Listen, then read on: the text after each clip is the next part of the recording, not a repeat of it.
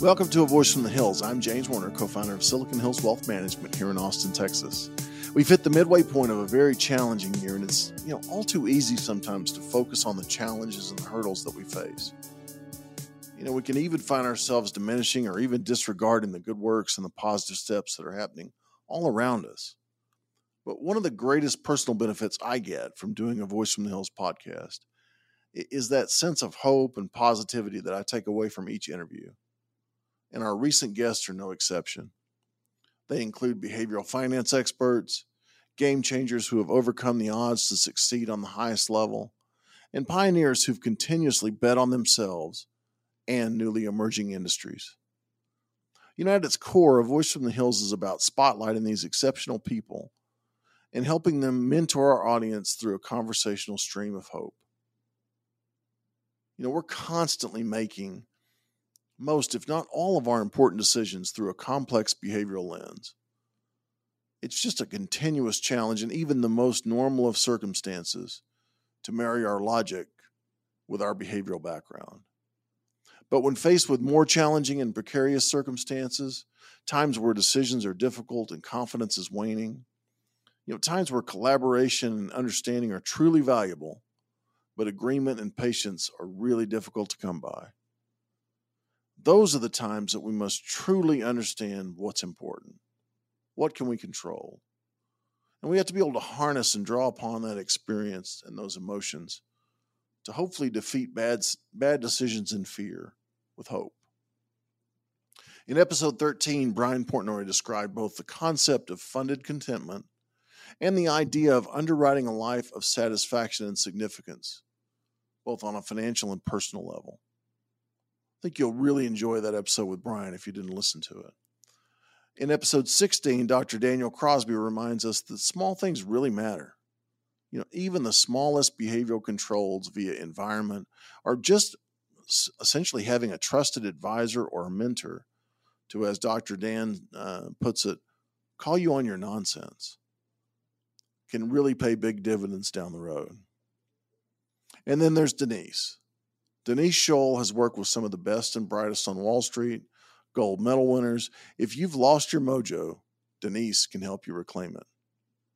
Here's a snippet from our conversation with Denise in episode 19, in case you missed it. So I always say my clients come from, they come from two veins, either some problem, like behavior performance problem they can't solve. I always do this thing. Or like just being a high performer, I just want to get better. Sometimes the I just want to get better is the executive team of wherever they work has decided they're going to have a coach, and they interview executive coaches and they're not crazy about it. And then somehow they find me and call me. With investment managers, I have hedge funds, I have long only, I have commodities traders. There's this, I think of it as layered. Like, what's their intuition? What's their sense of the right thing to do in markets, which is coming from their experience and accumulated expertise. But they don't know how to trust it, right? And they don't know. So I will just say, what do you really think? I tell them to ask themselves, what do I, emphasis on I, really think? The point of that is to remove the judgment. You don't want it to be, what does someone else think? Or what will someone else think about what I think? You just want to be honest with, what do I really think? Because people actually don't answer that question. So anyway, that gives them kind of a sense of what they actually think, right? And then I ask them how much they believe it, which is a measure of their conviction. And then it kind of derives into a predictive element too, right? It's not only what do I think right now, but what do I predict that I will feel based on this decision? You did your homework. Yes. So the cutting edge of brain science is showing that, number one, everything we do, everything we perceive is a prediction. You're listening to me, people will be listening to me, don't realize it, but you're predicting the next word that's going to come out of my mouth based on your knowledge of the English language, primarily, a little bit of the knowledge of the subject matter. Even so, the whole idea, all the things that we learned, like in Psych 101, stimulus response, it's turning out it might not even be true. That you learn as you're growing up, like, you touch the hot stove, like that you learn all these things, like what will happen if you touch the hot stove. And as an adult, your perception is an expectation, not actually like objective reality. But even more importantly, it's an expectation of a feeling. And it's that expectation of a feeling that causes you to choose. That's what drives your behavior. You don't know it because it's unconscious or at best semi-conscious until you start thinking about it. If you are truly into the behavioral finance space, you'll want to check out these episodes as well as an earlier episode that we did with John Narcessian. John is head of advisor education for PIMCO. If you're a reader by nature, Brian's Geometry of Wealth and Dr. Dan's Behavioral Investor should be on your shelf. And if you're a fan of Billions on Showtime, let's just say Denise played a role, and we'll leave it at that. Next up are our trailblazers. They embrace new technologies and platforms, often leaving the comforts of the traditional and lucrative careers to chase the dream. They do so with a fearlessness and abandon that's only really exceeded by their belief in themselves and the eventual success and or adoption of their ideas and platforms. Caitlin Cook, our episode 20 focus, left the comfortable confines of traditional asset management to immerse herself in the world of cryptocurrency, blockchain, NFTs, mining, staking, an industry with a wholly unfamiliar vocabulary where the market never closes, new ideas and tokens are created daily, and massive fluctuations in value are just another day at the office. It's a great episode for those intrigued by the concept of crypto, but not really sure where to begin. Emily Bender, the CEO of Wealth Voice, has simply become the queen of voice. She believes that the marketing engagement of tomorrow will migrate from the traditional direct marketing, email, and written content avenues to a combination of voice and video. Specifically, voice with the rise of voice assistants and the ability for communication through voice to hit on more than just a quantitative level. Voice lets you communicate qualities well beyond the actual message. And Emily opens up on the promise of voice and the challenges of blazing a new trail as an entrepreneur in this segment of episode 18. What's the best way for somebody to start creating voice content that emphasizes that product or service that they offer? What should they look at in terms of their overall marketing platform as it exists today when they make that decision to add voice to it? It depends how much time you want to put into it. So you can start a podcast. Podcasts are wonderful. There are over 1 million out there. It's very competitive because this has become more saturated since the leverage to produce a podcast has decreased because the ease has increased and the volume of content has also increased. You're going to get something out of it, but another option, if you wanted to do something short and easy without committing to that, would be doing something like Wealth Voice. Or if you don't do Wealth Voice, you could do just little audio clips and make them into audiograms. It doesn't have to be a commitment to a podcast like this where you're interviewing people and editing it and posting it on a set cadence. There's still ways to share your voice faster. So Wealth Voice, for example, you're on Wealth Voice, you can drop in a voice memo whenever you want and it goes out with notifications. And then you can audiogram it and get more mileage out of that. And finally, we were joined by two truly special people that have succeeded well beyond any rational expectations. Shayna Sissel was our episode 21 spotlight. Shayna escaped from gang life by enrolling in a pageant that stoked her competitive fire. She found her way onto Wall Street through an unexpected undercover operation at a temp agency. That's a crazy story. And found herself on floor 64 of Tower 2, moments before the second plane hit the World Trade Center on September 11th. She survived it all.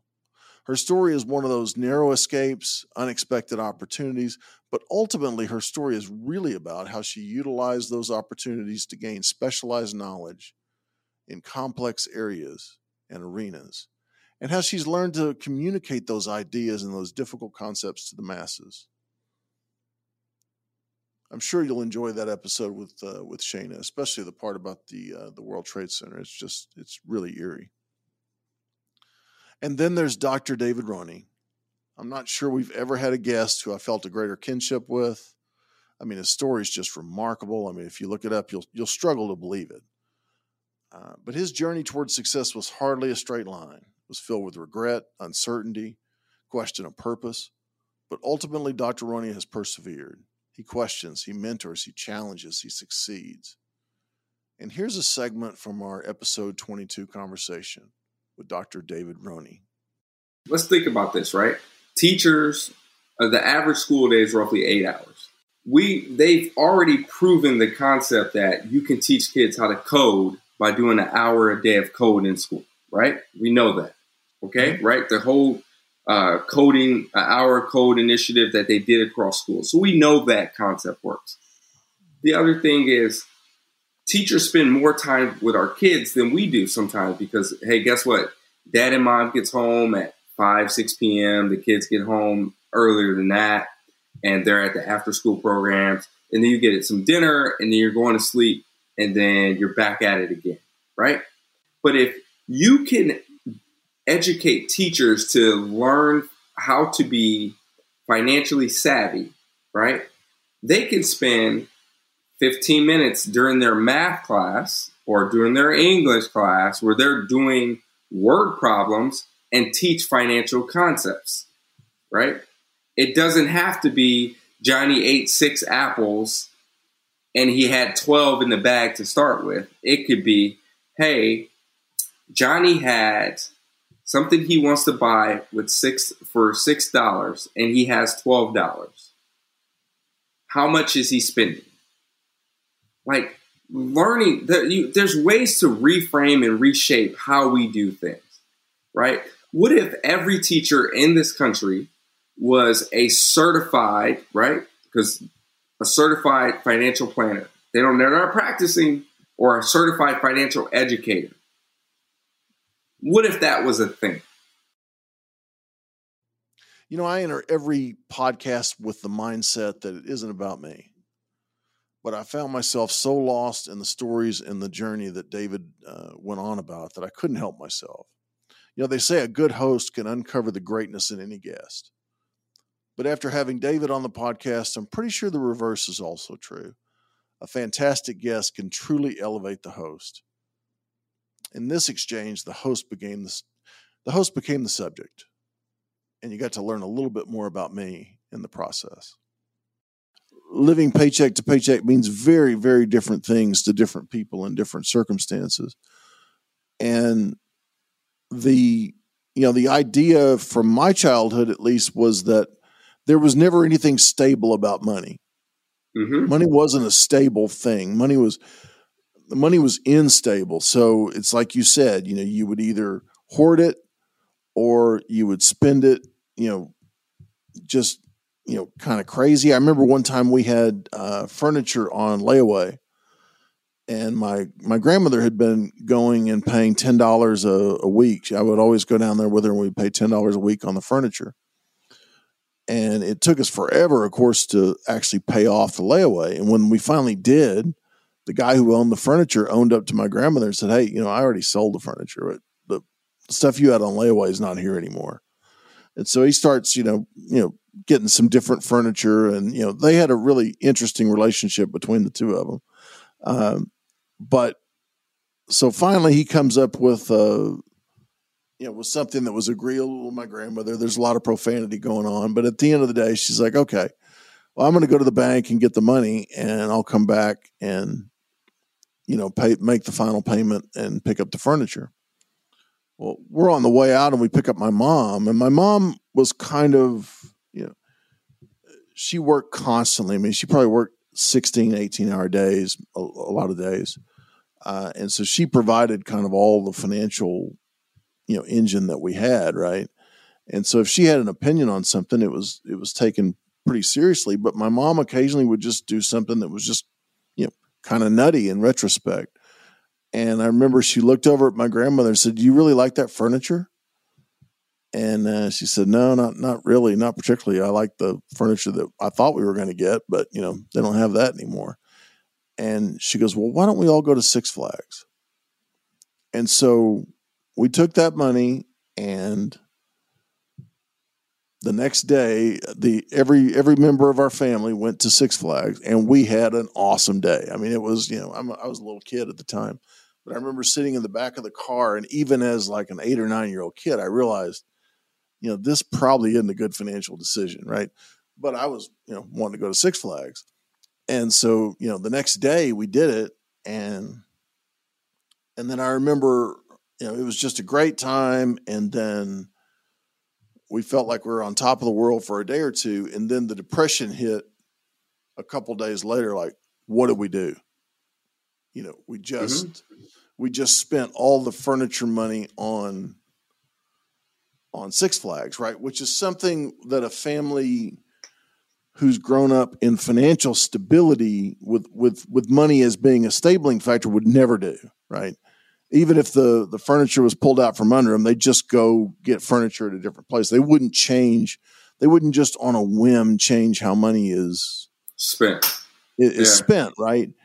And so I think that that's a huge thing. And I always kind of keep an eye out for that for people who are, first generation wealth or, just to make sure that they understand that, you can do some really nutty things when you don't have the idea that money is stable or that money is a stability factor. It's there today, gone tomorrow. And, maybe I'll get lucky, but I'll probably just not, have any at the end of the day. And so I think that's one of the things that really makes financial literacy hard, because we do things that don't necessarily make sense unless you know our background, unless you know how we were raised.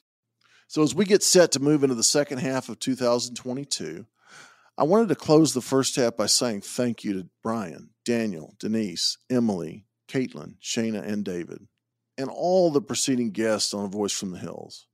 We couldn't do this show without you. As we turn toward our next segment, we're going to focus on founders. We're going to interview Aaron Klein, the founder of Riskalyze, a company that has transformed and simplified the concept of risk tolerance and management across our industry. And we're going to interview Adam Holt, CEO of Asset Map. Adam and his team have helped create a format to visualize our financial world and make decisions accordingly.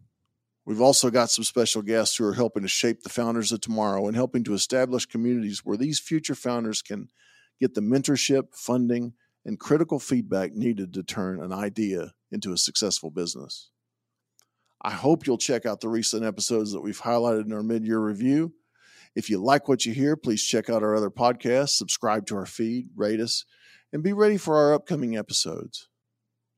We appreciate you spending your time with us. If you'd like to know more about Silicon Hills Wealth and what we do, please check us out at siliconhillswealth.com. And thank you for listening, sharing our content, and engaging with us, because we can only do our best work when you are here to listen. Thank you.